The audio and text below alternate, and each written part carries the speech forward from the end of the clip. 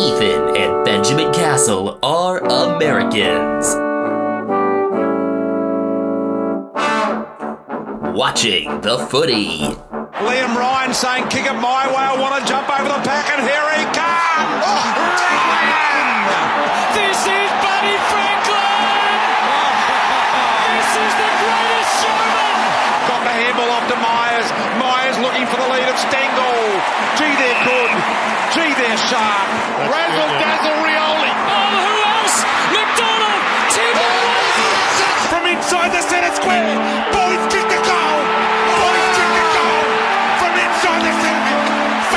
I can't believe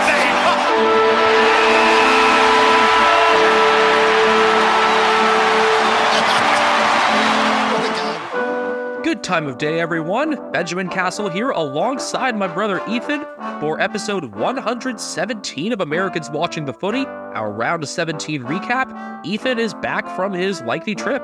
Yeah, and I'll be in person for the next, I think, 5 episodes, including this one. Something like that, before another spooktacular. That is correct. I call a lot of my trips spooktaculars because, as Eric Andre pointed out, spooktaculars don't just have to be for Halloween. Do you have an overarching theme for round 17? I know you try to do this sometimes, Ethan. Just a lot of great shots of middle fingers in the crowd, which, as we'll get to at the very end, is one of our kind of honorable mentions for the main character this week. I think we did have a pretty clear main character, well, in terms of things on the oval and then off the oval as well, I guess. But neither of those occurred until the weekend, so let's start with Richmond defeating Sydney. The Tigers 12-16-88 defeating the Swans 11-9-75. Do you regard this as an elimination final in a sense? I mean, looking at the ladder, Sydney now sit in 15th, but they still only sit 8 points out. It's just there are a lot of teams for them to jump. I don't think they're completely dead, but I think they need so many things to break their way, and that just hasn't happened this year. I do feel supremely confident that the 2024 Sydney Swans will be very good in close games. Because, as we've seen, close games are kind of a thing that don't hold up year to year, and this year they've sucked in close games. And meanwhile, 2024 Port will suck in that regard? Yeah, or normalize. Yeah, I mean, other thing going against the Swans, obviously, is how difficult their schedule is. I mean, Frio's looking easier, round 19, even though that is a trip to Perth. But they've got the Dogs this coming Thursday, Essendon round 20, Sydney Derby 26, they should win because it's at the show round. Gold Coast they should beat. At Adelaide and hosting Melbourne to end the season, it's going to be tough for them because they pretty much need to win out or maybe at the most lose one game. Early injuries were a theme in this game. I'm talking like 78 seconds for a debut. Yeah, felt bad for Jacob Bauer. That sucked. Yeah, had a couple good kicks early on, but seemed to overextend his hamstring pretty early and was subbed out for Jack Ross around halfway through the first quarter. As it turns out, Ross was Richmond's leading scorer and played quite well throughout the game. So kind of a sliding doors moment there.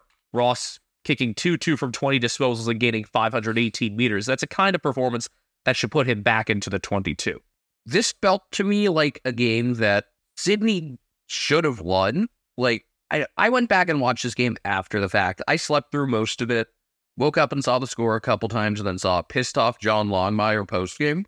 I needed to sleep that night because I had a long-ass day of driving ahead, so it was the right decision. But, like, watching this game, it never felt until the final couple minutes like a game Richmond was going to win, right? Or how did you kind of experience it in real time? I mean, I watched this whole thing live.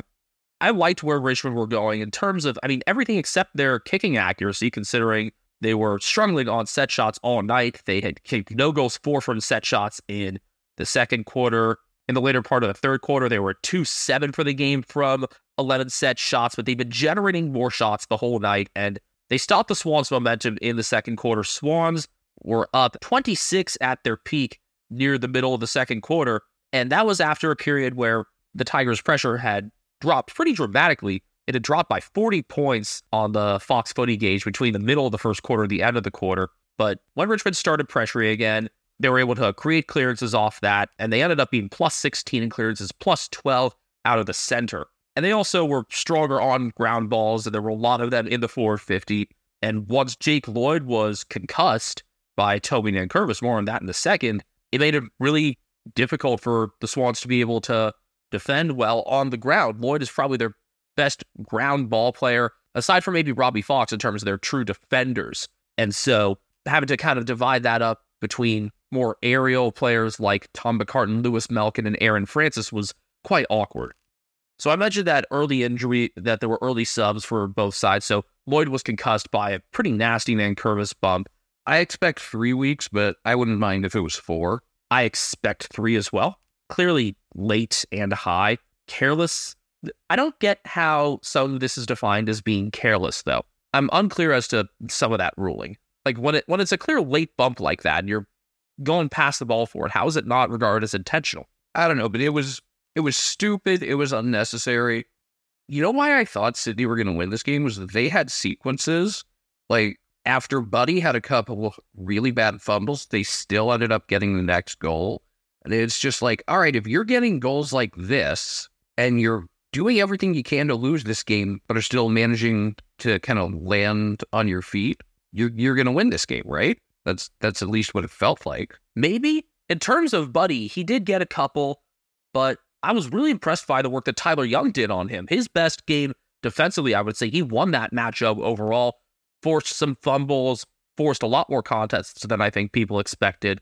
It was also clear, Buddy wasn't the only target there, but I think he was still being looked for too much in the fourth quarter in particular. It's sad just seeing the way he's kind of been fumbling a lot of these marks. If it's not overhead, he's having more difficulty with it. He can still mark overhead just fine.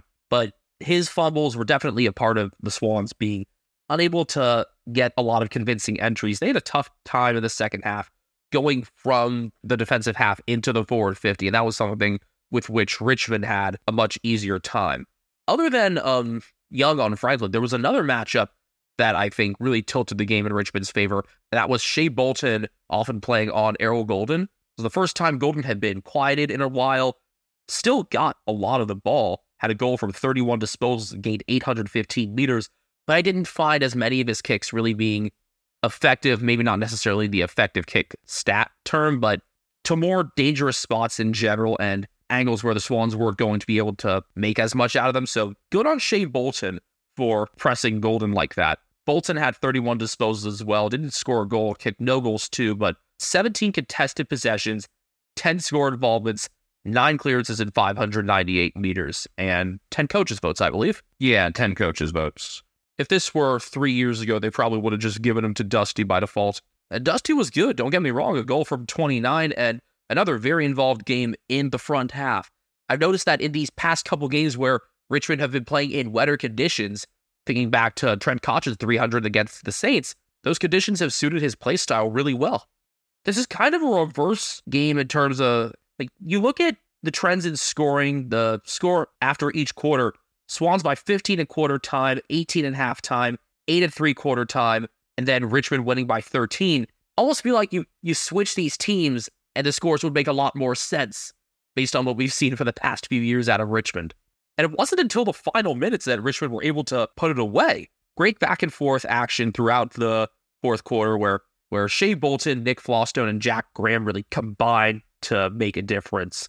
Graham tied the game at 74 with just over 14 minutes left. It was off another forward half intercept, a really important part of their comeback and taking the lead in the fourth. A Jack Ross behind gave the Tigers their first lead a couple minutes later. A behind each way, and then finally, in the final minute, Bolton got a really clever soccer away off of a ruck contest off a throw, and at first I thought it wasn't intentional. Then I saw the way he stuck out his foot, and I realized, no, he tried to get that into space, and it came straight to Jack Graham, who gave Richmond a 7-point lead with 52 seconds left. I was super impressed because it felt like for a good stretch there, Richmond were doing everything they possibly could, just playing not to lose, which is tough to do when you're only up by a point, and that they ended up getting a goal out of that whole stretch and kind of reversing the field really surprised me. They also had a couple of goals in the fourth that were headed just against the run of play. And I know you mentioned both Flostone and Graham, who really were the difference makers when it got down to it. And I'm surprised neither of them got any coaches' votes. I think maybe it was a lack of consistent strong performance for for Graham. Boston, another strong game, had another goal, 18 disposals, 8 intercepts, and 8 marks. Richmond are at their best when he's controlling the game from halfback. You have Dylan Grimes playing deeper. Yes, he's a captain, but the real defensive leader at this point is Nick Boston. It did feel fitting to me with the strong performance he had that Martin got the last goal, though. Off the center clearance, where one thing puzzled me. So Hayden McLean was contesting the center bounce with Toby Nankervis. McLean let go of him after it looked like he had wrapped him up. Do you think he was afraid of a free kick or was expecting a whistle? I found that very puzzling, but got it into the 50 and Dusty read the front of the contest. I wasn't sure. I mean, the game was already pretty much over at that point. It would have taken an insane sequence of events for the Swans to get 2 scores of any sort. It's a question that I would have asked the presser, though, about, why do you let go there? It's obviously been a really frustrating year for the Swans. I think you could really see that in John Longmire's face. Oh, yeah. Happy 300th game to him coming this week. And that's at home, right? Yes, that's Thursday against the Dogs. Our last Thursday night footy of the year against teams that often play on weeknights. It's a fitting one. If you're looking at where Sydney are now, it's going to be tough to get back from this. Meanwhile, Richmond, 4 points out, sitting in 12th. In a lot of ways, this felt like a very Richmond win. It's so funny. This was the sort of game that we felt like they would lose for a couple of years.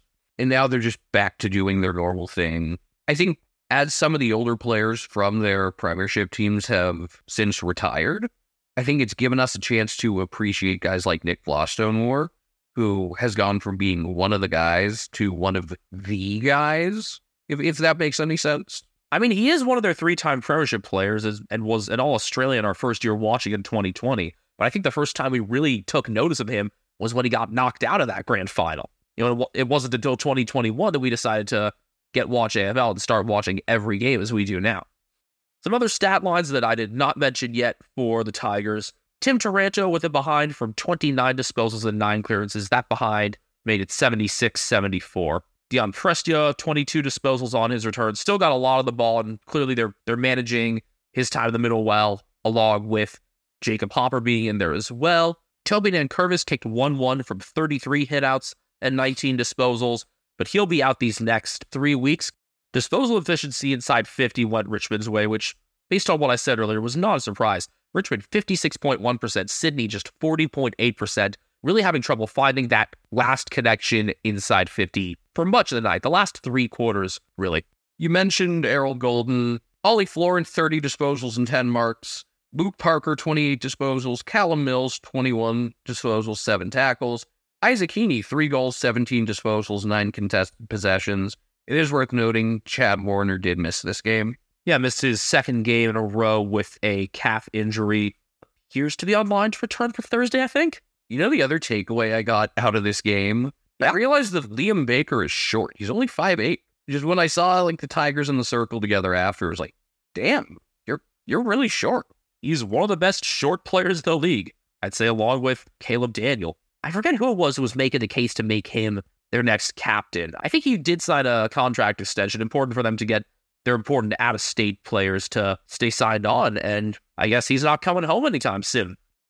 Western Bulldogs 11-11-77, defeated by Collingwood 13-11-89. But this was not your signature close Collingwood win. The lead got all the way up to 38 in the 4th quarter.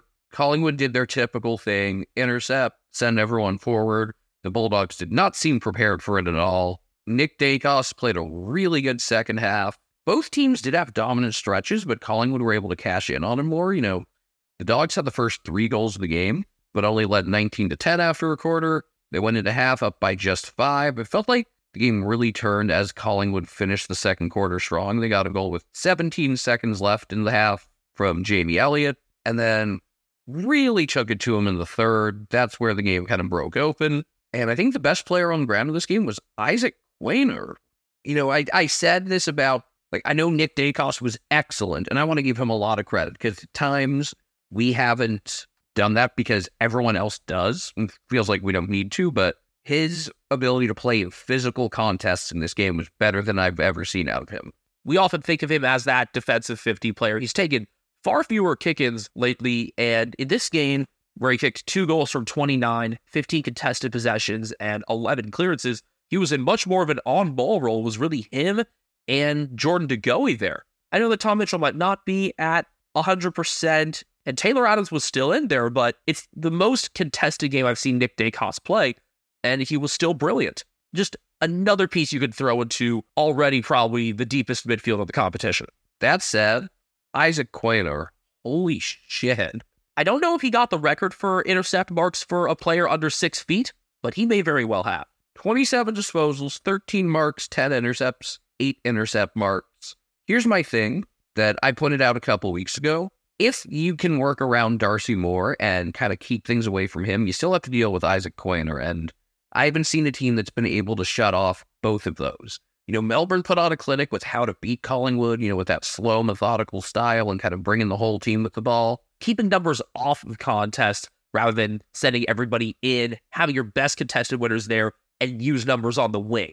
But in terms of how to beat Collingwood defensively, with Quaynor on the smaller side, able to get out in space a decent amount from his one-on-one matchups, plus Darcy Moore and Nathan Murphy, and sometimes Billy Frampton on the taller side, you weren't able to beat all of them in a game. And on a Friday, it was Quaynor with the best performance to the tune of 118 points for me and the bunga jumping fantasy team. If he's somehow still available in your draft league, might want to take him. Has averaged 92 over his last 5 games. That's what the kids would call good. Here's something that really surprised me in this game. What has Collingwood's weakness been the last few weeks? They've struggled to contain opposing talls, and yet they did in this game. Tim English racked up some decent numbers, but didn't control a game. Aaron Naughton was very quiet. Was able to kick a couple, but not a super involved game outside of those goal opportunities.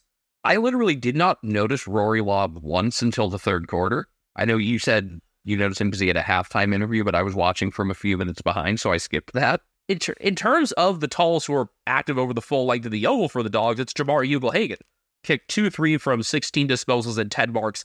His good hands are so valuable to the Bulldogs, often coming from defense. You can see him on the wing in the defensive and forward halves both. It reminds you a bit of how Harry Mackay has been used at times by Carlton when his goal kicking has been shakier. It's not just that his hands are good, it's that he created a bunch of great leads, and maybe this ends up being a much closer game if he kicks better. He's the most active leading forward for the Dogs as well, and there are a lot of clubs and a lot of individual forwards who can learn a thing or two from him. But despite his kicking performance, I thought this game was a really good reflection of how he's developed as a player. I don't think it would have been enough even if he had played really well.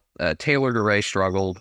Frankly, a lot of the Dogs' defenders struggled. Their midfield got outclassed at times, which is weird. Against Collingwood, it's not very surprising, especially with how well that Nick Dacos and DeGoey pairing worked. But the lack of the Bulldogs' defensive depth was highlighted yet again. DeRay was regularly beaten. Even having Ed Richards in didn't do a whole lot because there were so many others that were struggling. I didn't think having both James O'Donnell and Caleb Poulter in there was the right move. O'Donnell ended up being subbed out. But yeah, a fullback line of Taylor DeRay, Ryan Tika Masala-Gardner, and Riley West will not win you many games. It was cool to see Poulter play against the Pies and kick his first goal late. In my opinion about Caleb Poulter, as I've said, I don't think he's a great defender, which means he doesn't quite necessarily fit what the Dogs need. But I think he's great at finding teammates moving forward and could be a huge assist man if he's put in the right situation. He is not why they lost this game. You know who else isn't why the Dogs lost this game? Was Cody Waitman, who kicked 4-2, and again has proved he doesn't need to flop. He's just really good. I'm glad that he's having more consistent games as of late, showing that he's just a talented player on his own. And he's only been over 50 games into his career, I believe. 2020 debut, had that elbow injury last year. The Dogs now sit at 7. They are 4 points clear of 9th place Adelaide and 10th place GWS. When Mason Cox predicted his 8, which already doesn't sound very good considering he had Gold Coast in it. Look, he said 13 teams limit. No, but when Braden had him predicting, it was just 8 teams. He left out the Dogs, who I think their schedule is going to be forgiving enough that they should be able to get in. Really, it's the question of what'll be good enough to get them into finals. The Bulldogs' defense or the Crows away from Adelaide. they've got a really interesting schedule the rest of the way, other than, I guess, the Eagles. And I mean, the Hawthorne game down in Tasmania is never a given for them. Yeah, they've struggled in Launceston before. Had to sweat it out for a bit last year in the wind in the final round. Essendon Friday, round 19. That's huge. That is a very juicy Friday that could take somebody out of the race for like 5th or 6th. Big difference between 6 and 7 if you end up matching up against, say, the Crows. But they've also got the Giants out in Ballarat, Richmond, they end at Cardinia Park. But yeah, obviously we'll be talking about both these teams a lot the rest of the way. There was another 4-goal performance in this game, by the way, for Collingwood. Jamie Elliott, 9 goals in the past 2 weeks. As scary as Collingwood already are, if Elliott can remain this accurate and kick some clutch goals like he did last year, I'd be even more scared. Nick Dacos, who won the Bob Rose Charlie Sutton medal, 2 goals, 29 disposals, 15 contested possessions, 11 clearances. John Noble, 28 disposals, 9 marks. Jack Crisp, 26 disposals, 507 meters. Josh Dacos, a goal that wasn't his team's first, 24 disposals and 11 marks. Yeah, the Dogs actually scored the first goal in this game. It was the first time that Collingwood hadn't kicked the first goal in 9 weeks. They got to practice for the grand final. Although, I mean, trend was definitely broken this past year. Yeah, I mean, Collingwood had a pretty bad case of it. I think they kicked the first 5 goals in 2018. Sorry, not sorry. Tom Mitchell, 24 disposals. Jordan DeGoey, 1-1 off 23 disposals. Jeremy Howe, 18 disposals, 10 marks. As tough as it is already for them to fit in everybody, you also got Dan McStay coming back into the mix. It's going to make it very awkward to try to fit him in alongside guys like Frampton and Cox.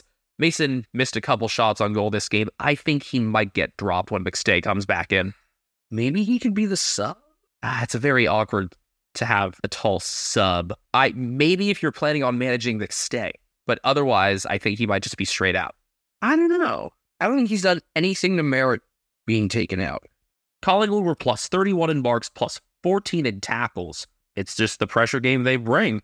And thank you, Craig McRae, for keeping Bo McCreary in the lineup. Dogs were led in disposals by Caleb Daniel, who kicked a behind from 32. Marcus Bontempelli with a behind from 29, 15 contested possessions, 10 score involvements and 8 tackles. Tom Liberatore, 28 disposals, also 15 contested possessions and 11 clearances. Loved seeing the battles for clearances throughout this game between him and Nick Dacos, and they individually came away even from it. Adam Treloar with 26 disposals, Bailey Dale with 25, Jack McRae with 25 as well and 8 marks. One of the most understated, and perhaps because of that underrated, perennial All-Australians, Jack McRae. Like, you never hear anything bad about his game unless he, for some reason, is sent to full forward, which isn't his fault. Oh yeah, I forgot to mention that Tika Masala got hurt. So as if they didn't have enough problems in this game, he didn't get taken out, but he was hobbled by a left ankle injury. It looked like he tweaked it in a defensive 50 contest in the second quarter. So something to watch for the coming weeks. In a lot of ways, this just seemed like a typical Bulldogs game to me. They showed that they have the talent to play with the best, but also showed that they don't beat them because they couldn't take advantage when they were clearly the better team. I would say Collingwood probably had a bit more time as the decisively better team, but not by enough that they should have been able to get out to nearly 40-point lead. Saturday footy began with a game that I expected to end up a lot worse. Brisbane Lions 16-20-116, defeating the West Coast Eagles 5-5-35. Congratulations to Jack Dunstan for being yet another player to outscore the entire West Coast Eagles. He did so by 3 points, kicking 6-2 from 20 disposals, 15 score involvements, and 8 marks.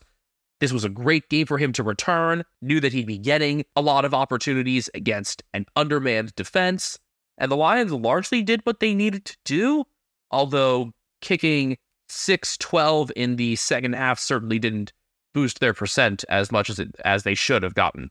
All right, Ethan, how little did you watch? Basically none, but here's my hot Eagles take. Despite getting more than tripled, they had enough individual positives that you can actually come out of this game with something. Between Jaden Hunt's good showing and Brady Hoff just shutting Charlie Cameron down. I never thought he would be able to put on a defensive performance like this, just playing one-on-one against one of the premier small forwards in the competition. At just 20 years old, Brady Hoff is doing this And yeah, he held Charlie Cameron scoreless. Had 22 disposals and 14 marks for himself. His best pure defensive game yet, obviously.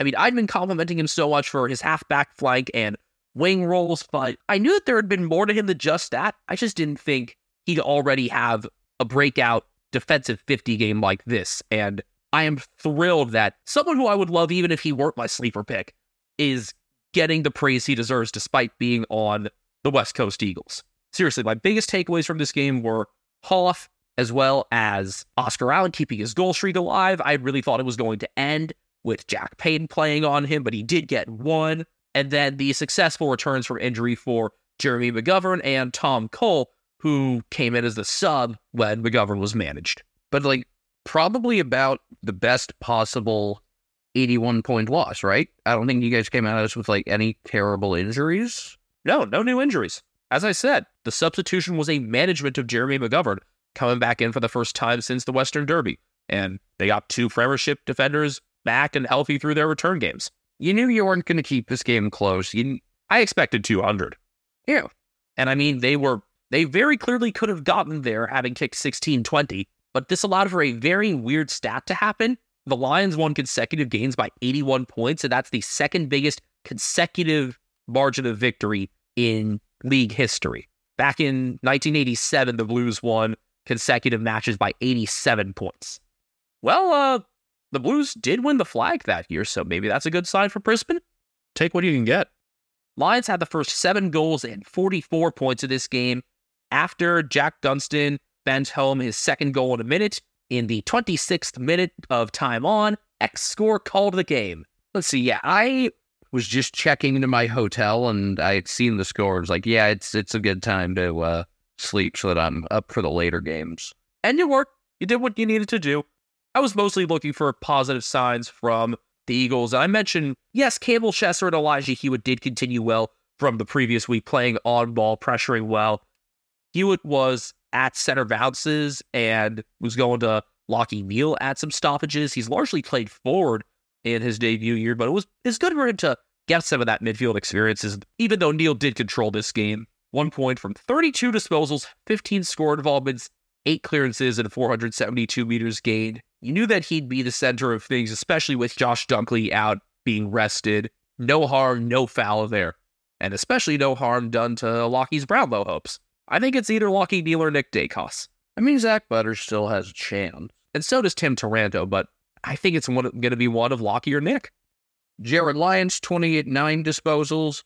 Will Ashcroft, I think there are more Rising Star candidates than there are Brownlow candidates right now. Ashcroft, 28 disposals, 7 clearances, 7 tackles. Zach Bailey, a goal and 21 disposals. Cam Rayner, 1-1 and 21 disposals. Hugh McCluggage, 2 goals to go with 20 disposals and 8 marks. He hit 20 again. Automatic win. Harris Andrews, who got the 10 coaches' votes out of this game, I believe. 19 disposals, 13 marks, 12 intercepts. Lions dominated just about every team stat. 62-29 on inside 50s. 58.1% efficiency inside 52. West Coast's 34.5. They won clearances 39-25. They won contested possessions by 26. Eagles committed 13 more turnovers. West Coast might end up with an all-time historically bad margin for marks inside 50, which is kind of crazy when you have Tom Barris and Oscar Allen, which just reflects really poorly on everybody else. Marks inside 50 for this game, 23-6, and tackles inside 50, 12-3. I think it's mostly just a question of how many of them have been on the oval at one time in terms of defense, with how much Barris has had to shoulder the load given McGovern and Hearn's injuries. But yeah, it could be a historic margin. We'll definitely ask Swamp about that at the end of the home and away campaign. Liam Duggan led the Eagles with 33 disposals and 9 marks. Jaden Hunt a goal from 27 and 15 marks. Wow, 15 marks. Tim Kelly kicked 1-1 from 26 disposals. Alex Witherden 22 and 9 marks in defense, but just he had to be active. He and Hunt and Hoff and everybody had to be active because of how much the Lions controlled this game and how much they were able to play in the forward 50 once again. I don't think that's going to be the case this coming week going to the G on Friday night against Melbourne, but that's just me. Yeah, the weeknight games for pretty much the entire rest of the season, this one last Thursday and then the upcoming Friday games, really satisfying. I think a lot of times we complain about time slots and overlaps and stuff, but I think we've got a lot of the right Friday night games. All right, another game that I didn't really see any of because needed to sleep. Going to go back and watch in the coming days. They've got a whole set of various AFL programming, including a few episodes of Bounce that I need to catch up on, and this is in that list. GWS 12-13-85, defeating Hawthorn 10-12-72. I never really thought this was a game Hawthorn were in line to win, even though they only trailed by 2 at halftime. This game seemed fun, though. Oh, it was, and you saw what makes each team so strong, and the contests in the center were consistently good. The Giants were able to create more from their own hits because Hawthorn had just one ruck, and Ned Reeves was not able to completely shoulder the load, obviously, against Kieran Briggs, which did allow for backup ruckman Sam Frost. Was he more useful in that role than in others? I mean, it's harder to play Frost ball as a ruck, so I guess. I feel like it could actually be really fun. Like, I think of the angles that guys like Sam Draper and Nick Naitanui take, and I think of this as, like, the most unhinged version of that, where, like, he's just trying shit for no reason. I feel like the peak version of this would have to involve him, like, getting on all fours and crawling between the opposing ruckman's legs or some shit. Something crazy like that. Frost with just 5 hitouts. I feel like this could be a fun chaos thing that doesn't actively hurt the team like most Frostball has this year. Briggs with 28 hitouts and 6 clearances. I love the work that he's able to do below his knees despite his size. He managed to get one crazy assist on the outside of the boot to Jake Riccardi for the second goal of the game, and that was the biggest, like, I'm not even mad, that's amazing moment. That's certainly how I would feel as a Hawks fan in that moment there. Hawthorn were putting on a lot of forward pressure, and they got a decent amount of center bounces, but the Giants were able to keep up the pace for longer. Finn Callahan was helping Greater Western Sydney outnumber and win ground balls in defense, which is very unsurprising because that's what we've seen him do at his best all year. You think back to the role he played, for example, in their Sydney Derby 25 win. You hear all the talk around this young lot for the Giants, especially with them having had the top pick this past year in Aaron Cadman, but Finn Callahan already looks like a very complete player, and I hope he gets as much respect and discussion around the league as we give him here. He's only 20 should be trending on Twitter, like during it or right after any good GWS performance. That should be trending, like in all caps. Like how it is for NBA players sometimes? Yeah, stuff like that. Or what is it going to be for LeBron this year, like year 21? Whatever the thing is with that. Yeah. I don't know. There was just something about this game that made me think the Giants were going to pull out the necessary goals when they did. And it was Jesse Hogan with 4 goals that ended up getting a couple clutch ones, including putting it away in the final minutes with his 4th and final goal. Hogan kicking 4-1 from 15 disposals and 10 contested possessions, and a 3-goal game from Steven Canelio as well. And Jake Riccardi kicking 3-3. It's amazing. Since that game against Geelong, he's gone from, damn, we're really giving up goals to this guy, to, yeah, this guy's just one of their many good forwards. And keeping Aaron Cadman out of the lineup. When at the start of the season, we had called for his omission, we ended up getting it for these teams' first matchup this year in the Gather Round. And Riccardi has stated his case in the past month and a half to stay in there. Interesting that the Giants were able to win this game without huge contributions from either Toby or Tom Green. Not as necessary, and not a huge game from Josh Kelly either, largely limited by a tag. Was that a Connor Nash tag, or who was on him? No, Nash was up against Tom Green, so that can explain that. It was Finn McGuinness with one of his best tagging performances of the year. Okay, that makes sense. McGuinness hasn't had as much time at AFL level this year, but I think he's going to be one of their most important pieces throughout the 2020s. Between him and Nash, being able to have 2 taggers like that, one that's a bit bigger like Connor Nash is, you could pair those really well, and with how dominant the Hawks can be off bounces and stoppages, just in their clearance game in general, I think having those 2 taggers in there, if you keep them around as well as Jai Newcomb and Will Day, you've got a lot solved in the midfield. Day's accuracy toward goal leaves a lot to be desired, though. Somehow missed a shot right by the goal square with under 11 minutes left to keep it out at 15 points, 73-58. And I think that was the last thing that made me say, all right, Giants, Sharpie. I forget which Hawthorne page it was on Twitter. It wasn't Hawk Talk, but someone say, like, on one hand, yeah, they played well, but this also really felt like a game that they pissed away. Yeah. And it's like, okay to be mad about that. No, it is, considering Jake Riccardi put it out to 20 points, but then Fergus Green and Connor McDonald managed to work it back to 8 points with 7 minutes remaining. I think they just damaged themselves too much with some of their misses earlier and some missed connections going into the forward 50 with, no surprise, Sam Taylor commanding that area. Taylor with 19 disposals, 13 contested possessions, 13 intercepts, and 8 marks. Marks in this game were plus 49 to Greater Western Sydney. I guess not surprising with Hawthorne being a more handball-heavy team that the Giants won it pretty handily, but still plus 49 seems to stand out here. And 17-5 inside 50. GWS just controlled the air when it mattered. Here's a question I don't understand. Why the hell was Nick Haynes the sub? Was he being managed? I'm not really sure. It was really strange to me that Haynes was the sub. I thought it was going to be Ryan Agwin again. Having a tall defender as a sub is pretty weird to me. Just tall subs in general seem weird. Also, just that Haynes had been playing really well, too. Like, I didn't think there was anything to merit him being put into that role, yeah? No, I guess it kind of worked out, though, because it ended up being Lockie Keith who got subbed off with a hamstring injury. If they were concerned with that before the game, there could have been reasoning behind that. But I haven't seen an answer.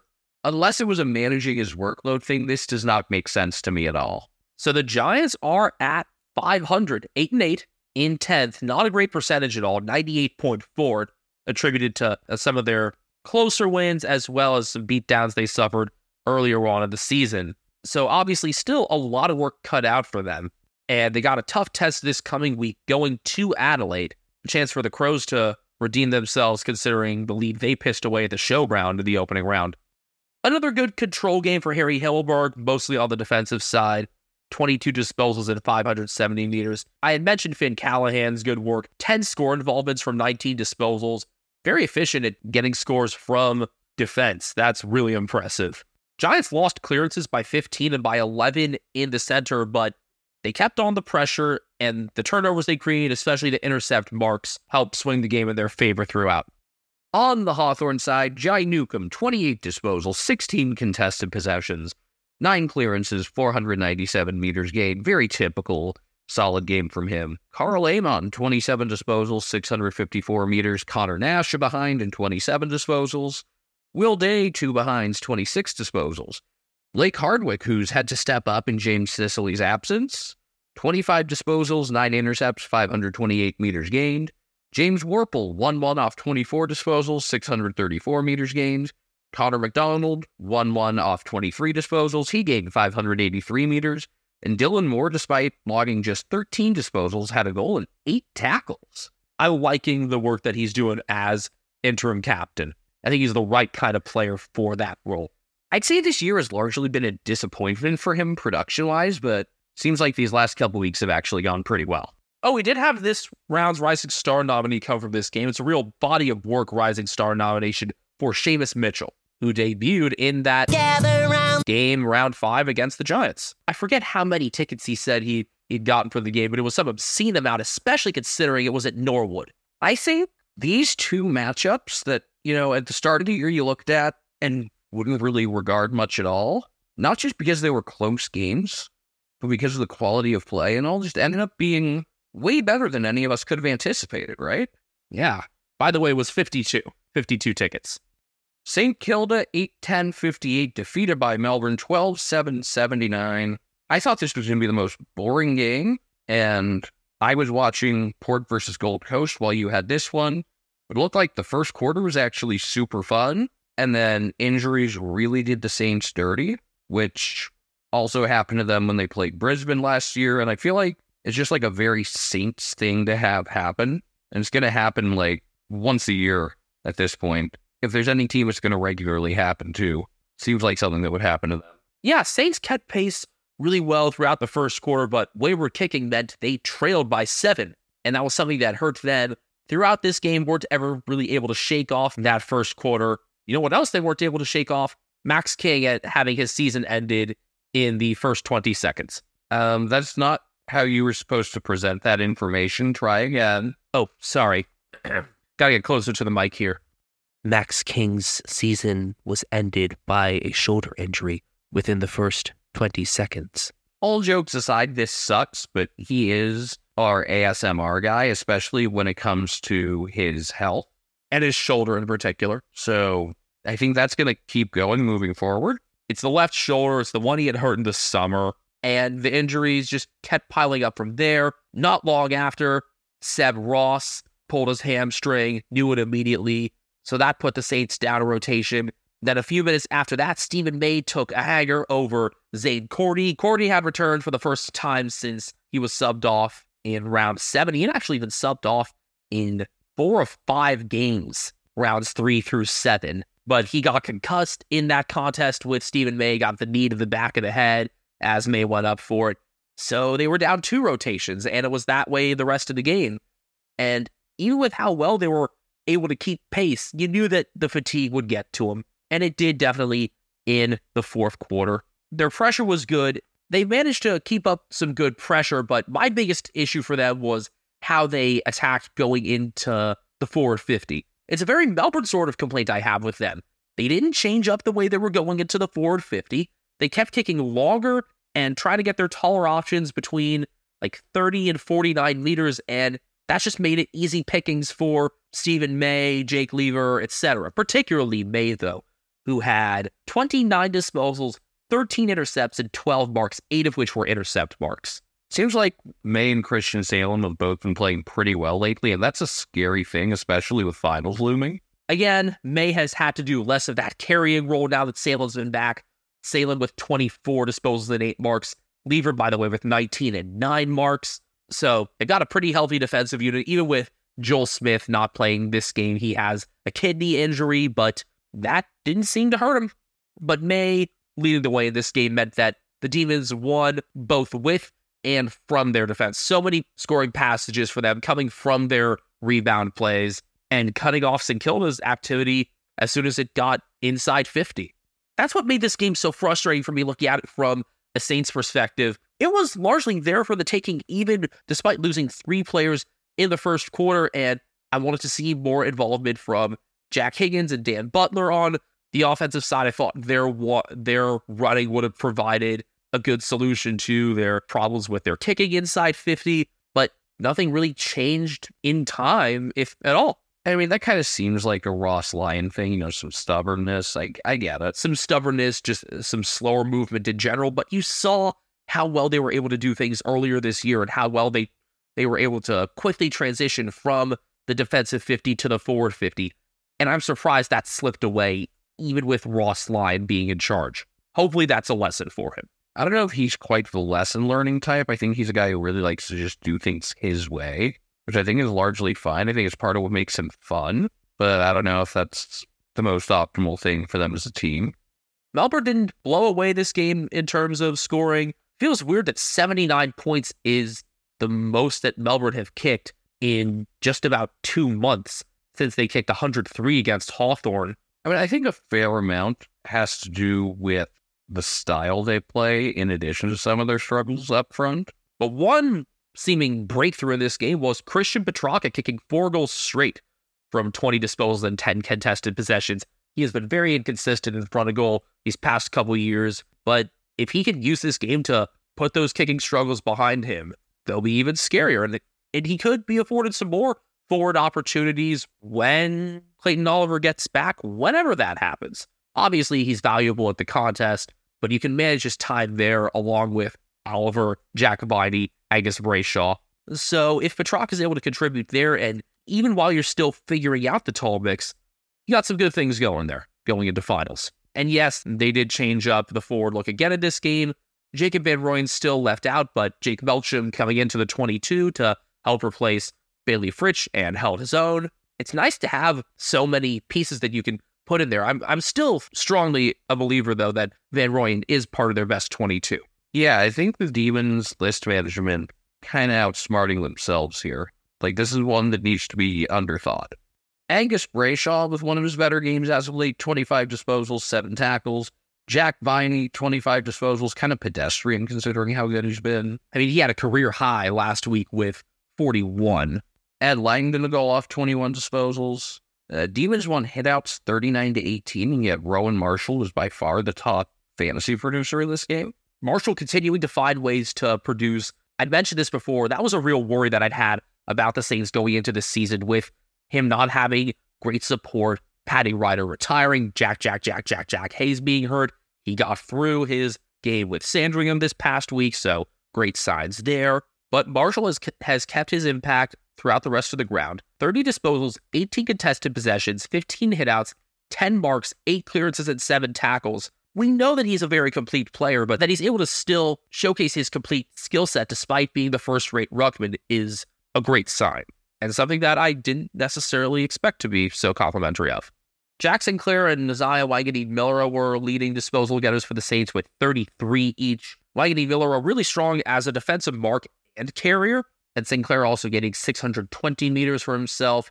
In his 150th game, Jack Steele kicked a goal from 31 disposals, had 12 tackles, and gained 470 meters. It was also Christian Salem's 150th game as well, so both the milestone players having pretty good impact. Brad Crouch in behind from 27 disposals and 14 contested possessions. Jade Gresham kicking 2 goals from 24 and 7 marks. He and Mason Wood and their smaller forwards in general will need to shoulder more of the load offensively, with King and Cordy being injured, obviously, and with Jack Hayes probably still requiring a bit more time before his AFL return. Wood kicked 1-2 from 21 disposals. Defensively, Callum Wilkie with 23 disposals and 10 marks, and Jimmy Webster 20 and 8 marks. He's been one of the better pieces in that supporting cast there for the Saints as of late.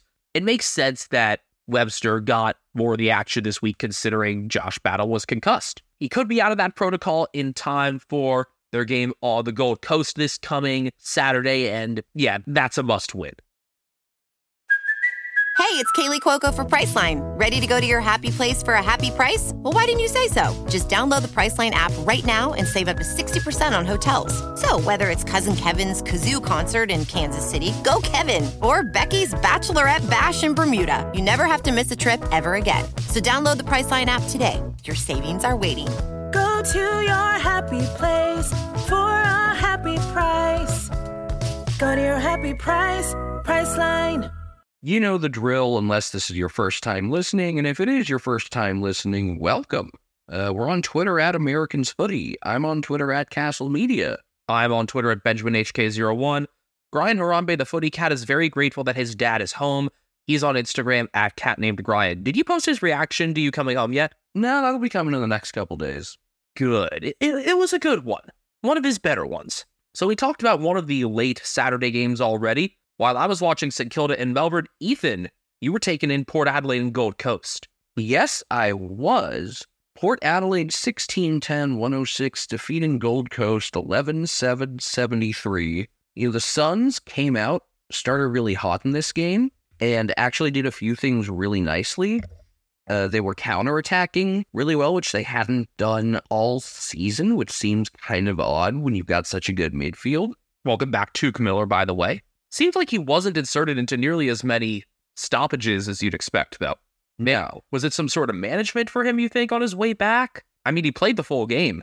I don't know, but the Suns went from leading 31-14 early in the second and looking really good to only being up 6 at half thanks to Alir's fingertip. I think it was a Ben Ainsworth kick, but it's the difference between going into half down 6 and down 11. And then Port absolutely wrecked him in the third quarter, 9-1. In all, it was a 56-7 quarter, and that's really where the game was decided. And throughout that, the Suns never did anything to really adjust. They never put Tuke into those center bounces, and it was just frustrating. It gave me this idea, like, you have the pieces here, and you're just not channeling them. And then a couple days later, Stuart Dew. Yep, Stuart Dew has been sacked. The vote of confidence took much less time than usual to really spell the end for him. Wasn't even a fortnight, I believe. I feel bad. I like Stuart Dew. I think it's been really apparent that guys like playing for him, and he's built a really good culture. But, I mean, at some point, you got to win some games. They had won 6 out of their past 9, though, and then you lose handily against the top 2, who are 2 games clear of third, and that's the sign? I don't think it's the fact that they lost. I think it's how. I think it's that there were moments in these games that really gave me the impression that this team has a lot of underutilized talent. It's like, again, it shouldn't have taken until game 16 to see a good counterattack, and then for that to vanish so as quickly as it appeared, like that was what was really aggravating to me. That and the inability to adjust during the third quarter and make things look more like they were there. I don't think too many people were expecting the Suns to win this game or come especially close to winning, but that lack of adjustment, they've had issues that have been well documented with their own defense, other than Sam Collins, who I think kind of struggled with Charlie Dixon at times in this game. Yeah, other than Collins and Ballard, I mean, you've had the carriers of Will Powell and Lockie Weller in there since their returns from injury, but it's not a complete defensive 6, I'd say. Lockie Weller really struggled, had a bunch of bad turnovers. The biggest issue, though, at least according to the broadcasting, which I largely agreed with, was the Suns forwards. Well, really, every Suns forward not named Levi Casbolt. Going back and watching this game, I was consistently keeping my eyes on the Casbolt versus Alir matchup. I love Alir being able to win a lot in that matchup, despite Casbolt being such a big and strong forward. We'd had concerns about Alir being able to stand up to those types of builds. But Casbolt seemed to be the only one really moving, putting on leads, and Alir managed to follow him and keep that matchup close. But with Ben King having been subbed out, having been ineffective, it didn't really look like anybody else other than Casbolt was there. Where's Mabior Chol? Whose decision has it been to leave out their leading goal kicker from last year? And it's not like he had ever been that bad in any games to this point. He hadn't been great, but he had been fine. He had not have had a performance where it's like, yeah, we need to sit this guy. And yet for weeks now, that's been the decision. I don't get it at all. And meanwhile, you look at past VFL performances, and in his last 3 games, he's kicked, 12 goals, 3. Is that the solution to completely save the Suns season? No, but it seemed like a really obvious fix that's obvious to everyone that's not in the room. And it's another of those situations where, the people with decision-making ability need to underthink it. Like, this is really obvious to people that are way less knowledgeable than you and way less qualified than you. And normally, it's like, there's a reason they're making the decisions and we're sitting at home talking about them. But there are some obvious fixes here. And that's one of them. Ben King subbed out. It looked like there was a moment in the second quarter where Stuart Dew kind of pulled him aside and told him, hey, we need more out of you. It didn't happen. He got subbed out. I don't know if I've ever heard a broadcast team just tear a position group apart like this. That said, Levi Casbolt, Casbolt versus Alir was just like great theater. If I'm a team that's, maybe not in a mode where like you have to win this one game, I would keep my best defender away from Casbolt because the odds of getting hurt against him are just too good because he's a big ass motherfucker. I mean, yeah, Casbolt in a marking contest did end up kind of causing Trent McKenzie to get hurt, which is why Alir had to make that switch. That occurred in the later part of the first quarter. McKenzie didn't have any super severe ankle damage, but doesn't look like he'll be playing this week. Things I really noticed from Port Adelaide, no surprise, their best play came when Kane Farrell looked really good. If it's not Dan Houston, it's Kane Farrell with the long kicks from the back. Of course, it was Houston last week, so of course it was Farrell this game. It wasn't just out of the back. That said, when he does kick out of the back, it seems like it's just at this consistency that everyone's really moving well together. And everyone's so in sync, and that aspect of it is a little bit like, Collingwood's all-out attack when they rebound on you. I also have really liked Willem Drew. Wasn't like any sort of blow-you-away numbers this week, but I just really like him. And throughout this game, Port were better at punishing mistakes, whether it was, a bad fumble by Weller or whatever it may have been.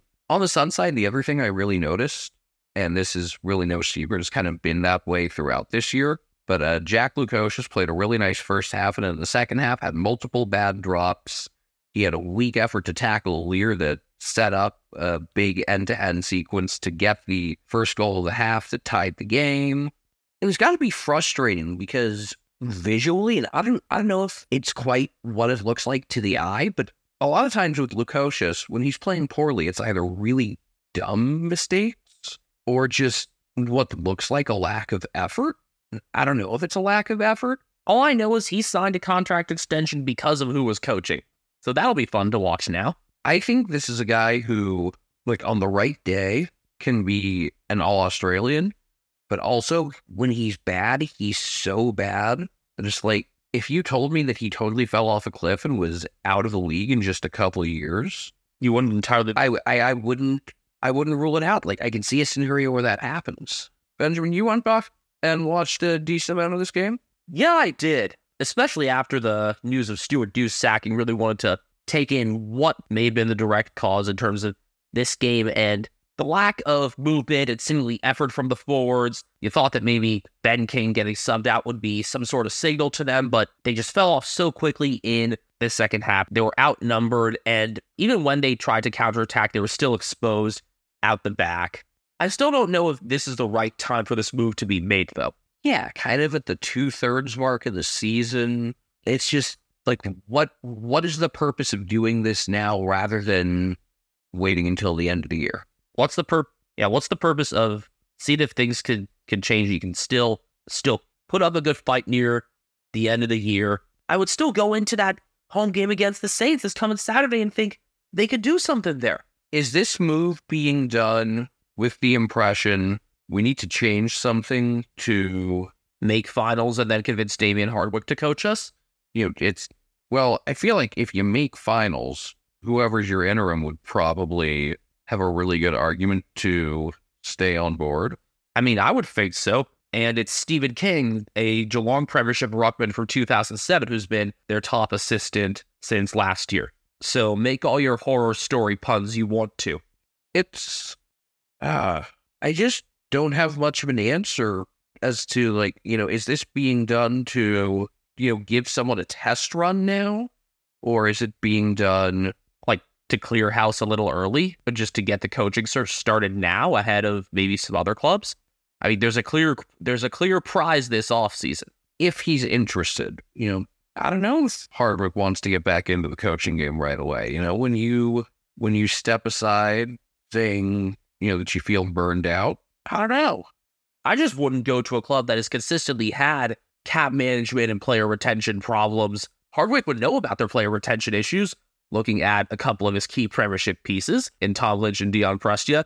And I mean, the cap issues are, very topical still. So it's a question of, is a coaching candidate going to be confident in the management above them, the people that hired him? Interesting little subtext from this game. Dylan Williams is now 14-0. He's just quietly surpassed Francis Evans by 2 games, hasn't he? Yeah.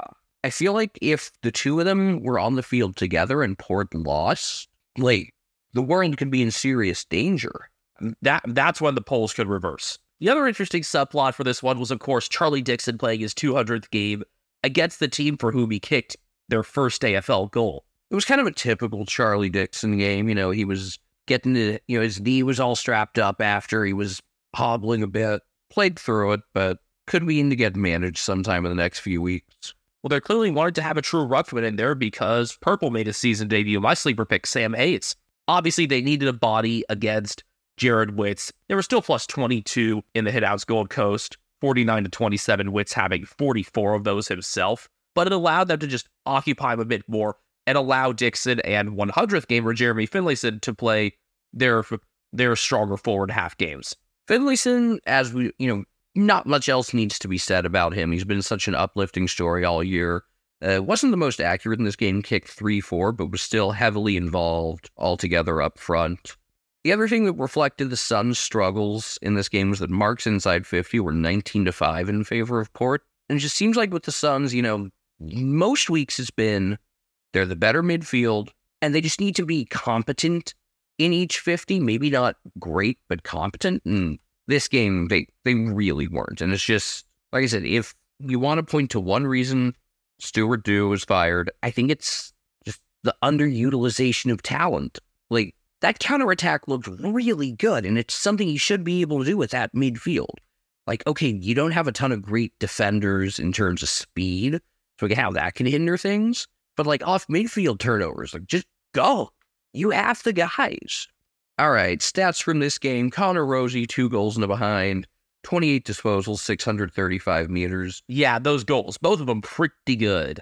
One was just an insane angle, crazy geometry lesson. Ollie Wines, 26 disposals, 15 contested possessions. Zach Butters, he's been a little quieter as of late, but still totaled 22 disposals. So did Dan Houston, who also got another goal. Ryan Burton did a good job getting the ball out of his own end with 18 disposals and 503 meters. Kane Farrell, 17 and 533. Efficiency inside 50, Port a tick over 50%. The Suns barely over 39%. I mean, that's, again, a sign of how little the Suns forwards were moving in the forward 50, and when they were, it was pretty easy for the Port bodies to follow them. I mean, other than that Aaliyah versus Casbolt matchup, Port won probably every single matchup in either 50 throughout the night. So yeah, my conclusion is Suns management might have looked at this and said, like, man, we have all these pieces and we're just underachieving like crazy. I hope Stuart Dew catches on somewhere. I don't know if he's ever going to be a head coach again, but at least as an assistant. Again, players seem to really like playing for him. He creates a good sense of camaraderie. Does a good job with like incorporating players' families and stuff. I think back to Alex Davies' grandpa last year. We look at Hawago Oya's family this year. It's disappointing that they just weren't able to fully get off the ground at any time with him. Or at least they'd get in the air and then come back down very, very quickly. SOS, right? Same old Suns. You look at some of those pieces that did show up for Gold Coast. No surprise. Noah Anderson with 29 disposals, 17 contested possessions, and 501 meters. Rory Atkins, 26, 8 marks and 762 meters. Sam Stupid Sexy Flanders with a behind 24 disposals and 13 contested possessions. It's almost like some of these guys are getting a lot of possessions because they end up needing to carry out of the back more, especially Atkins. Matt Rowell with 21, 15 contested possessions and 7 clearances. It's just Matt Rowell stuff. Tuke Miller did have a goal and 20 disposals in his comeback game, and Levi Casbolt 4 goals straight from 7 marks. Without Casbolt, this would have been a nigh unwatchable game from a Gold Coast perspective. Geelong 1911 125 defeating North Melbourne 9-9-63. You landed just before this game got underway. Yeah, I had to watch the first quarter of this from my phone. Yeah, you were giving me some running commentary as I was driving you back from San Jose Airport. Took a few minutes for the Cats to get settled in and then really stuck it to them late in the first quarter, and that was really the whole game. 8 goals to 2 in the first quarter, 53-12 at quarter time. Geelong trailed 12-8 and probably should have been up 18-12 at that point. Couple of really bad point-blank misses from Patrick Dangerfield and Ollie Henry, but those became non-issues. Geelong regularly getting behind North Melbourne's entire defense. On a day where Irish players were celebrated between having 3 in the lineup for the Cats, having them all line up together, Zach Toohey breaking Jim Stein's record. Unfortunately, North Melbourne's Irishman, Aidan Corr, was not up to par. Also, North made a late change managing George Wardlaw. Yeah, it turns out there was illness involved there. And he is expected to recover from that to play this coming week, so glad it's not anything lingering for him and that he should be in action against the Hawks this Sunday afternoon. Now, their game against the Hawks this week, this is the Tasmanian timeshare tussle? Correct. They already played out in Launceston this year. This one's at Marvel, a North home game. Got it. North's defense really took a major hit when Griffin Logue, who had actually started the game with a couple of nice intercept marks, hurt his knee. Turns out it was a torn ACL, so he's going to be down for probably at least 10 months. I mean, that takes him out for most of next season as well, and the North backline issues get even more desperate with his injury, Ben Mackay likely departing. And also, Ben Mackay just isn't a great player, sorry to say. I wonder if he's just demoralized being where he is. He's won 7 games in his entire career. Luke McDonald giving away goals again. Hey, he's just been a turnover machine. He has been bad. I know it's harsh, but take the captaincy away from him. Give it to Sim Consola. I don't know if he needs to do something that drastic when you're trying to build up a culture. Maybe that is the right move to, create a sense of like, hey, accountability really matters here, but he's been bad. And I guess he'll be solo captain next week because Jai Simpkin was concussed for the second time this year. And they're going to take his recovery somewhat slowly, obviously. Lead got into the 72-point range a few times. North did play a decent fourth quarter to get back in it, but it also seemed like the Cats were just more focused on playing out the game and making sure that nobody got hurt because, among other things, Mark Blitzovs got subbed out. That was just to, just a tactical thing, just manage him, make sure he stays healthy. Not a guy you can afford to lose. He did typical Mark Blitzovs things. 18 disposals, 11 contested possessions, and an octopus without even finishing the third quarter. He was awesome. Towards the end of the game, though, few things that should be noted for North, because I think it's important that we try to shed some light on positives on teams at the bottom of the ladder, because it doesn't often happen, and a lot of fans, understandably, aren't watching much of those games, whether it's North, Hawthorne, West Coast. So try to really shed some light there, and takeaways I had from this game, well, no surprise, Eddie Ford's really good. He kicked a pretty nice longer goal. Also, Flynn Perez lasted one for his first goal and didn't get the celebration he deserved because it was a really nice kick. That was, yes, they were getting their asses kicked, but normally first goals get pretty good reactions. and there was a good reaction for Cooper Harvey's first goal. Yeah, Maybe they just didn't realize it was Flynn's first. I don't know. But I was the one to really alert you to Eddie Ford and took a couple nice intercept marks in the defensive 50 as well. We're seeing his full field capabilities already. To have a young guy that can play that well in both 50s is awesome. And Especially when he's not super big either. He's 189 centimeters, so that's about 6'2", and 81 kilos, so 179 pounds. As for Cooper Harvey, he took 5 contested marks. He looks very mature already, ready to be out there. Looks like he belongs. The 5 contested marks, according to Sir Swamp Thing, are the second most ever on debut.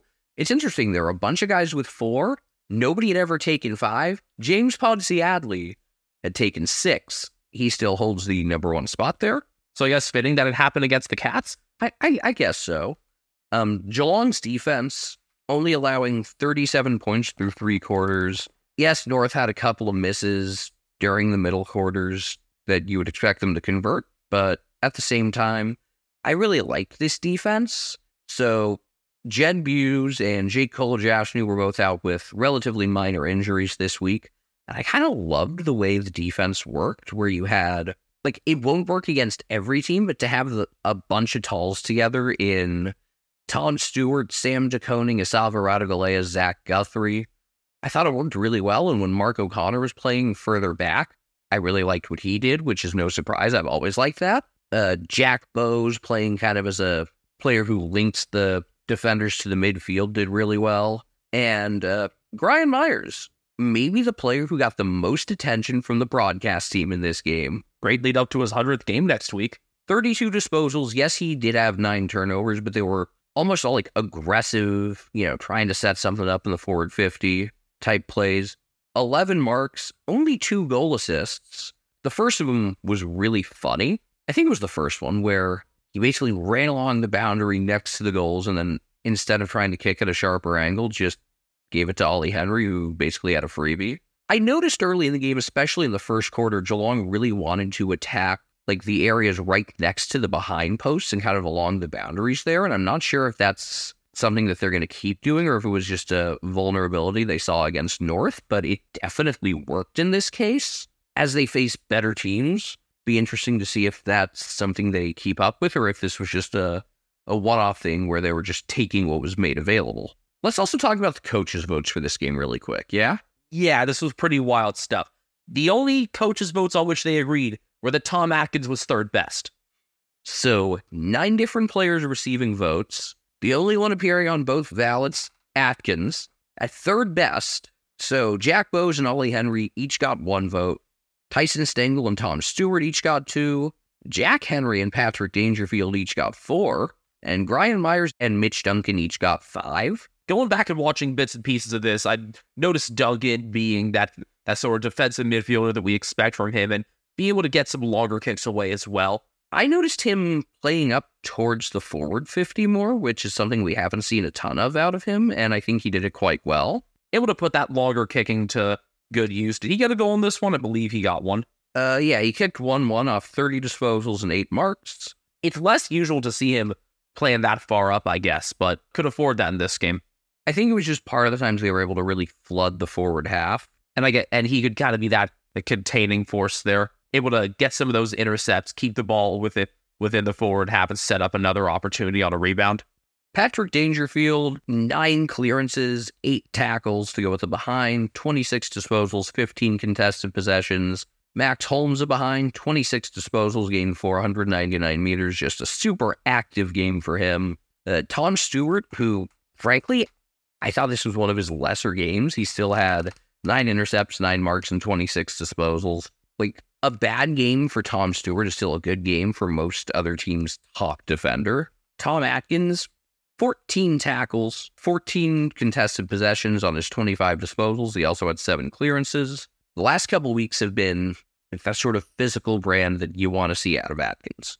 It really started with the fourth quarter on Thursday night against Melbourne a few weeks back. Jack Bowes, 1-1 off 25 disposals and 10 marks. I thought he looked really solid in this game. Like, nothing outrageous, just a very comfortable showing. Tanner Broom, 22 disposals and 7 tackles. Brad Close, 3 goals off 16 disposals. Tyson Stengel, 5-2 off 15. Ollie Henry, 4-1, 14 disposals. When those 3 combined for 12 goals, it's easy to forget that Jeremy Cameron didn't play in this game, was kind of being managed slowly back from his concussion. He should be back this week against the Bombers, all but locked into the lineup already. And Reece Stanley, 13 disposals and 35 hitouts. Cats had their way with North all over the ground, and that included in ruck contest. Tristan Jerry came in for Todd Goldstein. It was Jerry's first game back since a severe syndesmosis injury in the opening round. It did not work. Whether it was him or throwing Callum Coleman-Jones in there on occasion, you still need Goldie for now. Like, it's clear watching Todd Goldstein that age is wearing on him. He's not the great player he used to be, and I regret not getting to watch him at his best, because the version of him we see now is still pretty decent. But they don't have an immediate post-Goldstein solution. Yeah, I don't know. Are they? I think they're trying to build it up to be Jerry, Coleman-Jones, some contributions from Charlie Condon. I mean, I think he seems to want to be a one-club guy, which makes me think that this could be the end of the line for him. Yeah, because this is the sort of dude where if you were a contending club, you could look at Goldstein and say, and ask him, like, hey, you want to come to us and maybe play in, I don't know, half our games? Or like offer him a contract that transitions into coaching. You know who could really use him right now, I think? The Sydney Swans. Yeah, because Tom Hickey got totally outdone by Tobin and Curvis. Pete Adams ain't that guy yet. Yeah. I want to go back and revisit that for like 5 seconds, even though it's totally out of order with everything else when we talked about that game. But one of the common issues for the Swans this year has been that Hickey hasn't been it, and they haven't had any sort of alternative or way to compensate, like how Port Adelaide have ways to compensate when Lysette's out, or, as we'll talk about in a bit, Carlton got absolutely mauled on hitouts and made sure it was a non-issue.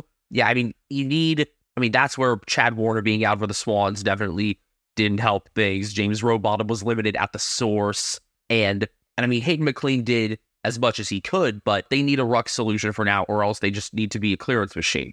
And anyway, tying it back into this game, like, I like Reece Stanley, but at best, he's probably about an average ruckman compared to some of the other competition out there. Like, I don't think anyone is going to argue that there are far better options out there, such as Tim English, Sean Darcy.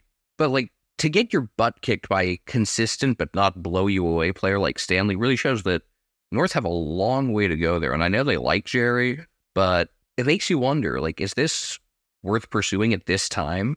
You know, maybe they're trying to accelerate that because they're looking at, like, what could our 2025 team look like? What could our 2026 team look like? But I think Goldstein is the sort of older guy, the sort of mentor that you don't mind keeping in there, even if he's not going to be on your next competitive teams. Oh, one other North Melbourne observation for this game. Their class jumper, it was basically like all blue with the white silhouette of the kangaroo in front, looked really good. Yeah, I think it was kind of a modified version of a training jumper, but it worked. They actually have a clash to go with Geelong's hoops. Now learn from that, Collingwood. Geelong were plus 31 on inside 50s, plus 14 on clearances, and from the center that they really hurt him, building off of that ruck dominance, it was 20-4 in center clearances and 15-3 for marks inside 50. At one point in this game, inside 50s were 33-7. That's like the second quarter of an early season Alabama football game. I think it was in the second quarter that we had that 33-7 tally, so that's appropriate. There you go, roll tide. Stat lines of note for North. Luke Davies-Uniacke kicking 2 goals from 28 disposals and 8 marks. Please don't waste his career, North. Luke McDonald with 25 and 539 meters gained, but he gave up 9 turnovers. Cam Zerhara behind for 25 disposals and 551 meters gained. Bailey Scott and Taryn Thomas with 24 disposals each. Hugh Greenwood, the most active contested player on the ground with 20 disposals, 16 contested possessions, and an octopus, which of course is 10 tackles. Some of those numbers were inflated by how much he had to do after Simpkin went out, but it was a nice game from him, and we had been asking, like, what's he going to do with Davies-Uniacke and Simpkin in there, and he looked better this week. Also getting an octopus was Charlie Lazaro, 10 tackles and 15 disposals. He was the late in for George Wardlaw and made a reasonable case for himself. Yeah, he was not like a blatant negative, unlike Luke McDonald. Unlike McDonald, Core, Lockie Young.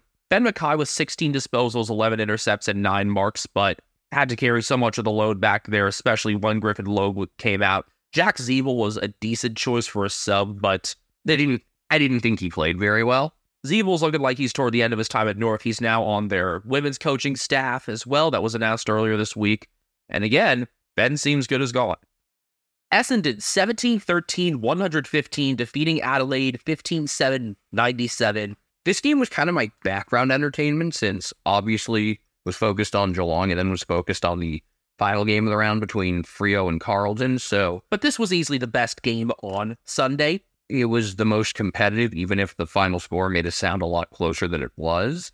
And now Bombers led by 37 at half, 38 after 3, 30 in the final, 30 with 2 minutes to go. It seems like both teams just kind of said, fuck defense. 40-31 after a quarter. 12 goals in the first quarter, 19 in the first half.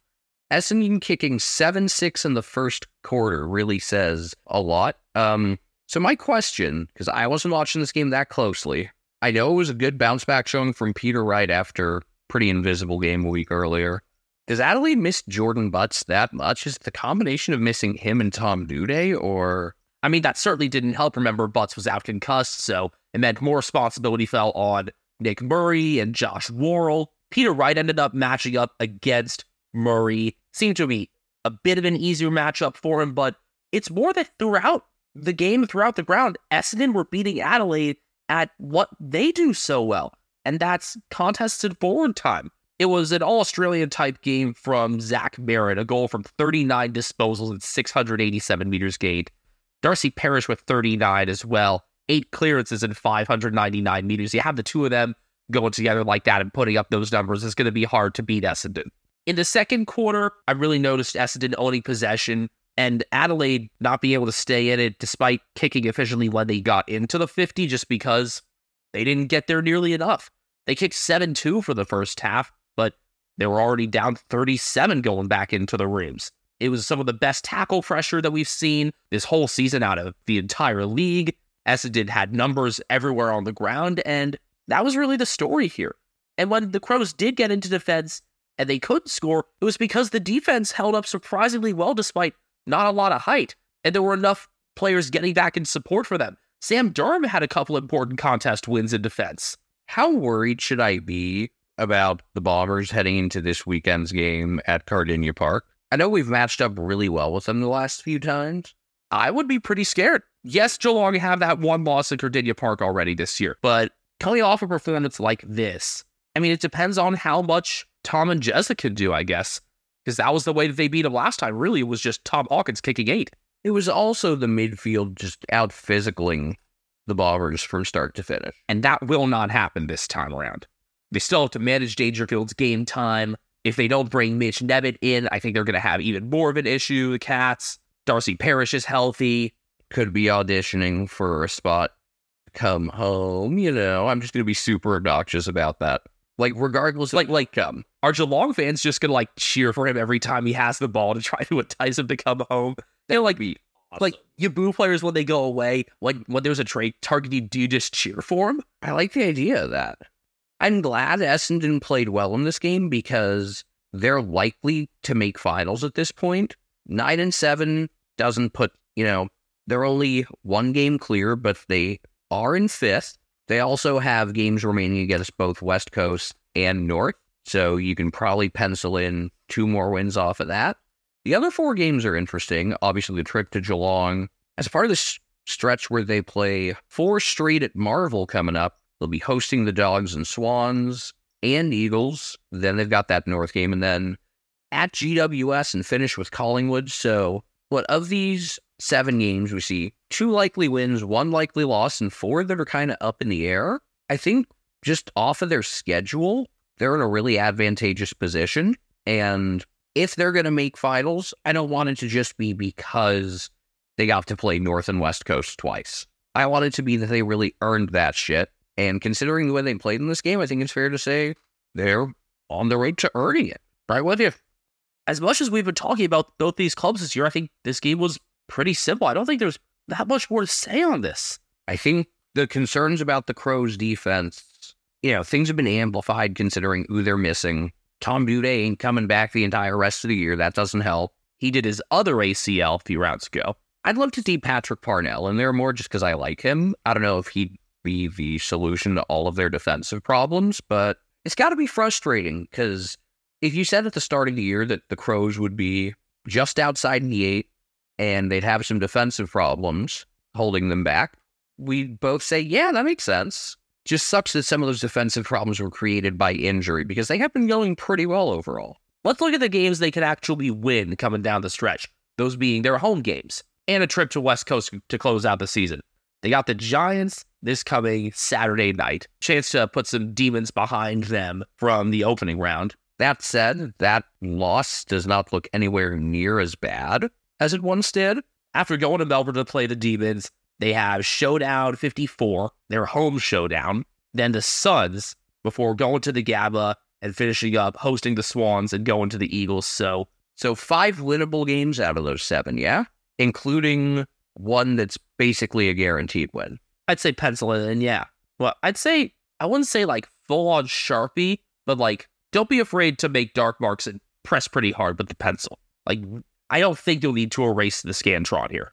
Looking at some of these defensive performances from Essendon, Andrew McGrath with a behind for 31 disposals, Dyson Heppel looking really at home in defense all of a sudden, struggled to get the ball and be effective in the first few games, but the last 2 months has been consistently getting numbers in the 20s, had 25 and 9 marks. Jaden Laverty with 20 disposals, and Heppel and Laverty will need to carry a bit more of the load along with Brandon Zerk-Thatcher with Jordan Ridley's knee getting injured. We thought it was a lot worse than it was at first with the reaction to it and how he had to be carried off, but he remains an outside chance to play this coming week, which is astonishing. Mason Redmond with a goal from 19 disposals at 511 meters. He isn't going to be a stay-at-home defender much. And I love the fact that, considering the stories and the storylines and the potential for him to go home, that he had the first goal in this game. Further up the ground, Not Dead Ben Hobbs with a goal from 20 disposals and 11 contested possessions. Also, he has company now in the Not Dead department, considering the graphic that the Gold Coast Suns posted when they thanked Stuart Dew. He's in a better place now. Yeah, not coaching the Gold Coast Suns. Archie Perkins in behind for 24 disposals. Was a very effective scorer for me in fantasy, helped me win my matchup with a pretty nice comeback, honestly. Had a lot of good Sunday performers. Nick Martin scoring 2 straight from 28 and 9 marks. And Peter Wright taking 3-3 from 19 disposals, 11 contested possessions and 8 marks. He won that matchup against Nick Murray throughout. And I'm glad he's back to his better form. I know you thought of him before he got hurt this year as a good Coleman chance. And then you said Mitchell Lewis, and then he got hurt. So if you want Coleman medal picks, don't ask Ethan, because the guy will get hurt. There needs to be a forward who's just like a super villain that I can pick, and then they get hurt. And like, Tom Papley's kind of a villain, but also, like, you listen to the dude, he's fun. Enough people will say Taylor Walker's a villain. Yeah, I gotta find a way to use my powers for good. Essendon were plus 99 in disposals, plus 82 in handballs, and about 12% better in terms of efficiency inside 50, which is kind of damning for the Crows, considering I thought they would be able to handle things better with their 450 matchups. Yeah, how many games the Crows have won as the away team this year? 1, 2. Showdown, and then... All right, 1 away from Adelaide Oval. And then the 3-point game in Launceston, where they played very poorly. Yeah, that was Anzac weekend, I believe. Correct. Yeah, Hawthorn always hosts there in Launceston on the Anzac weekend. And that required a magnificent Darcy Fogarty goal. Rory Laird still had a pretty Rory Laird game. 31 disposals, 18 contested possessions, 10 clearances, 9 tackles. Jordan Dawson, 28 disposals, 8 marks, 8 tackles, 555 meters. Mitch Hinge a behind in 27 disposals. Brody Smith a goal, 21 disposals, 587 meters. The parts of this game I was paying more attention to, Ben Keys was pretty involved. 2 goals off 20 disposals and 11 contested possessions. But you were paying more attention to Frio getting blasted. Yeah, this was not an outcome I saw coming. I mean, I saw a world in which Carleton could have won this game. I did not see them shoving it down Frio's throats worse than ESPN tries to shove the WNBA down Americans' throats. And if Rio were doubled up despite Michael Frederick kicking a goal on the final siren, Dockers, I mean, if you want to look at it one way, they had a nice final scoreline of 6-9-45, but the Blues 14-14-98, 4 goals to none in the first quarter, a 6-goal-to-none third quarter, really put this game out of reach if there was any question to begin with. I watched a full replay of this game, knowing the result, and honestly, I probably would have known the result within the first few minutes of the second quarter had I watched live. Here's the thing. At the end of the first quarter, despite Frio trailing 27-3, I saw a path for them to get it back in this game because they had some chances to leak out the back and they just couldn't execute them. And what they needed to do was use Carleton's aggression against them, and they never could. Carleton, on the other hand, this is like one of the most enjoyable watches I've had of them in the last few years. And you are very vocal about not being a Carleton fan. Yeah, but I enjoyed the way they played this game. I don't want them to win, but I enjoyed how they played this game. It wasn't just go fast when we have the ball. They put on insane pressure, which, like, this was the best case scenario of every possible thing going right. And there's just no way you'd be able to pressure this well every single time out. But I like that this, you know, if you use this as kind of like, this is what we want it to look like. And if you even play like, you know, the 50th percentile version of this instead of the 100th, you're creating some havoc by pressuring so much. And I mean, we knew that they were going to have to pressure to compete on stoppages throughout the ground, considering they were ruckless with Mark Pitnet and Tom DeConing remaining out. You were throwing Lewis Young and Jack Silvani in there, and the hitouts were 70-18 in the Dockers' favor, and yet Carleton were +6 and clearances 41-35. That's a result of pressure at the source. It wasn't just that, though. It was all over the ground, especially it took until more than halfway through the first quarter for anyone to kick a goal, and it felt like Carleton should have done way more at that point, because the forward halftime was so lopsided. A lot of times it was Frio with the ball in their own back half, but under heavy pressure, which is funny because that's a lot of times that's the thing that Frio usually does to opponents. So I really liked what I saw in that regard. Also, Adam Chera played a phenomenal game. He ended up with 3 assists. It's the sort of performance that, you know, you could show someone who's not very familiar with the sport this game, and they'd be able to say, okay, that guy number 5 is really good. Oh, wait, not Wolf. Correct. Because usually, look, when you're new to the sport, you notice the guys who score. Like, you'd notice Charlie Curnow and Harry Mackay. Mackay had 3 goals and no really, like, comically bad miss. No, his drop punts were looking much better this game. Kicked 3-2 off 20 disposals. I think this, like, I know there have been games where people have been all excited for him to kick a couple. I think this was, like, his most fundamentally solid performance, though. But if you watch this game, it's like, and you had no knowledge of what was going on, you'd understand, man, every time number 5 gets the ball, they end up scoring. They should just give the ball to number 5 more, and they did. Chera with a goal, 27 disposals, 9 score involvements, 3 assists, 708 meters gained. His ability to hit targets in the forward 50 in this game was really, really good. Chera was one of the pressure leaders as well. No surprise that Patrick Cripps and Sam Walsh got a lot of hands on it as well. And in terms of a combination of pressure and pace, I don't think you can understate the impact of Matt Cottrell returning from suspension. Cottrell is a piece that can complete the Blues forward half a lot of the time. A reasonably good carrier, decently accurate field kick, and pretty good set shot. Someone who can complement the forward group they already have. We've been looking for solutions in the forward line other than the Coleman medalists, and I think between Cottrell, Jack Martin, and when Jesse Motlop really gets back into things, those three will end up solving that problem. You know what the other thing I really liked about this Carleton game was it wasn't like they had to be carried by the reigning Brownlow medalist or the Coleman medalist. It was a team performance. Like, Brody Kemp had a great first quarter. I did not think he had a good second quarter, and I thought that's one of the ways that Frio could have carved a path back into this game. The second half, he was just solid, but if Brody Kemp is giving you one really good quarter, one really bad quarter, and two solid ones, you take that. And we talked about how much this team lacks depth past their main guys, how much their main guys have to do. Someone like Brody Kemp stepping up really changes things. And he held his own in the fourth when Mitch McGovern was out. McGovern corked his knee. They decided not to risk things from there. McGovern played really well. I'm still getting used to him without a beard. Like, I had to look at the roster every time he did something. And just remember, oh wait, that number 11 that kicked that really long goal, his brother hurts his hamstring all the time. Yeah, Mitch McGovern was a target of a lot of criticism from Blues fans for a good chunk of this season. He had a much better game.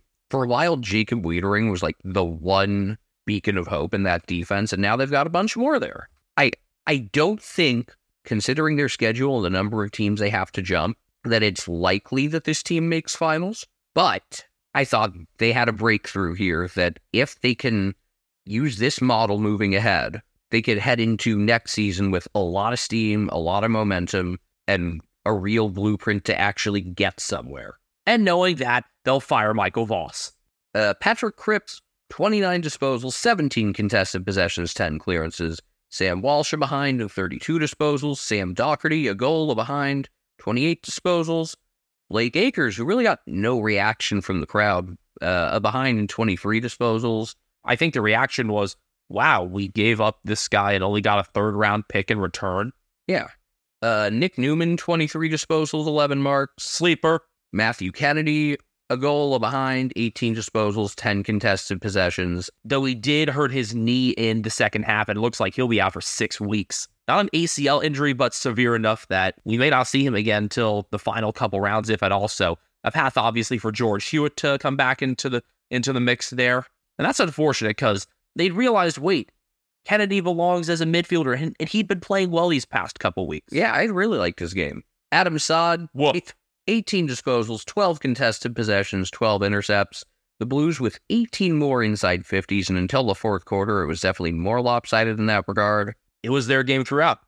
And really looking at the Frio stats, it's, the normal accumulators they got stuff there. Luke Ryan with 35 disposals, 17 intercepts, 10 marks and 880 meters. The 17 intercepts is still impressive, but you also consider that the Blues scored 28 times. Also in defense, Jordan Clark with 26, 8 marks and 504 meters. I did not think he played very well despite those numbers. No, he was an accumulator. I thought he turned the ball over a lot. Hayden Young with 25, 8 marks and 655 meters. A bit more sound of a game from him, I'd say, than from Clark, but neither stellar. Andrew Brayshaw had 32 disposals and 17 contested possessions. Caleb Saranga behind from 24 and 8 tackles, and if Frio weren't already in a world of hurt, we are awaiting the outcome of his tribunal hearing. They are deliberating as we record. I'm expecting that this suspension will be upheld because it came against Carlton. And so that means he'd miss a game that, admittedly, they probably weren't likely to win already against Collingwood. And then Sean Darcy, 58 hitouts and 14 disposals. I imagine that he was a pretty popular fantasy pickup this week. Frio now sit at 7-9. They are behind the Suns on percentage. And seems like, I think there's reason to question, how do they feel about Justin Longmuir? If the team that's got the same record as you and lower expectations just canned their coach. Now, I like Justin Longmuir, but I think this year, as a whole, Frio have deviated from what they did so well last season. I would not fire Longmuir, but I would do a little soul searching at the end of this season and ask, why did we go away from everything that we had been doing so well, and what can we do moving forward? Like, I've just got a lot of questions about them. including why is Nathan O'Driscoll not in? Yeah, they've lost 4 out of 5. Other than West Coast and Hawthorne, the remaining schedule is pretty tough. I would not be shocked to see a change. It feels like there's so much potential to do so much more here, and it just hasn't happened. All I hope is that they don't make Jamie Graham their head coach because I want him to come home to the Eagles. It's nominee time as we reach the end of this episode. So the Mark of the Week winner last week was actually Tom Barris in the pack from the side, who was mostly against Anthony Caminiti. We both preferred Oscar Allen's flying mark over Josh Battle, and I'm wondering if that didn't get as many votes because Battle got concussed? I'm not entirely clear. I feel like it's like, why'd you even include that in the first place then, you know? Yeah, I mean, there was that huge Brody Smith hanger in which he himself was concussed last year, and that wasn't included as a nominee. Your nominees for this round, you had Aaron Naughton over Nathan Murphy on Friday night. I mean, you have another concussing one against the Saints in this week's nominees because it was Stephen May over Zane Cordy, as we touched upon before the break. And then Luke Jackson took one over Adam Saad. I didn't think any of these were all that remarkable. Ethan? I like the May mark the most. I do too. I think it was the most athletic of the three. I'd say probably May, then Naughton, then Jackson. I think Naughton's was a bit cleaner than Jackson's. And then you have the goal nominees. And in a season where we've had some insane goals that we might need top 10, if not a top 15 for a vote about which people would feel good going into Brownlow night, this may be the best crop of nominees yet this year. I do think there are better goals, better individual goals, but whatever finishes third in the voting this week will be way better than pretty much any other third place finisher. So you got Liam Baker running on into the goal square, chasing after a Jacob Hopper kick, and then kind of kicking the ball up in the air with his right foot as he's falling because he kind of got pushed by Ollie Florent. It's a hard play to describe. It's when you kind of got to see. And then you have 2 from late Saturday. You got Sam Powell-Pepper turning away from Will Powell and kicking a torp on the run from 60 out. It bounced in front of the line and then got some help as Todd Marshall, Shepard, and Brandon Ellis to ensure it went through. Ellis was pretty mad about a free kick not being given to him there, but an insane kick nonetheless. That's an NFL audition kick right there. Yeah, the torp on the turn like that. The move he put on Powell was really impressive. And just the fact that he was kicking a torp from a turn in the first place. You look at what Jake Stringer did earlier this year. No, he was taking a straight line to that the whole way. And then you've got Connor Rosie taking the ball off of a 450 stoppage, running to the boundary left of the goal, and threading through a roller at an absolutely unbelievable angle. I mean, it pretty much went with the boundary. I described the angle in our notes as nearly non-existent. That's a Brownlow night nominee, yes? I don't know if it can even crack the top 3 this year is the best part, but that is the winner. All 3 of these really good. You can honestly make a good argument for any of them. But I am going with Rosie as the best one here. Right now, I think I have this as number 2 for the year behind Will Ashcroft. I wouldn't put it up that high. I think it's still behind Maya Jack. I think Charlie Cameron's touch. I think the Charlie Cameron one-timer was pretty insane too, but you had that Powell-Pepper goal against Geelong a few weeks ago. I think this is better than that, but not by a ton. Regardless, whoever wins the Phil Manasseh medal this year will fully earn it. May character this week. I mean, if we're going off the oval and extending the week of round 17 into Tuesday, it's got to be Stuart Dew. It doesn't have to be on the oval, but I think extending it to Tuesday is tough because, by Monday, the AFL website shows, the upcoming week's matches. Yeah, I mean, I think Stuart Dew at this point I think Stuart Dew is easily our leader in the clubhouse for round 18. Yeah, so your main character instead is going to be Jack Gunston for his 6-goal performance on his return from his self-imposed absence. That's a career high for him for goals, and he's now scored 5 goals with teams from 3 different states, having done it with the Crows and Hawks as well. Honorable mention, we talked about middle fingers earlier. There were some good ones in the Richmond-Sydney game. There was a great shot of a Carlton fan giving it to the crowd while being surrounded by Freo fans. There were some good ones in the Essendon Adelaide game. It was just a nice constant theme throughout the round. And then our other one that could be in it just about every week is a guy that we've come to call Magpie Jesus. I don't know his name, but he's awesome. He's the long-haired, bearded guy in the Collingwood supporter section with the retro jumper and one of the huge flags. If you don't see him during a Collingwood game, especially one in Victoria, it's quite surprising. All right, that's going to wrap this thing up. Thanks as always for tuning in. Thanks to Footy for being fun and giving us lots to talk about. I'm Ethan Castle. You can find me on Twitter at Castle Media. You can find Brian Harambe, who's sleeping next to me, or he might actually be awake right now. He's on Instagram at Cat Named Brian.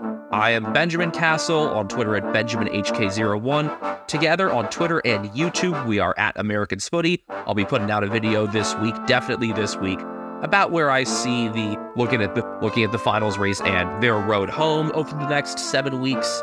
And yeah, that's what's been happening.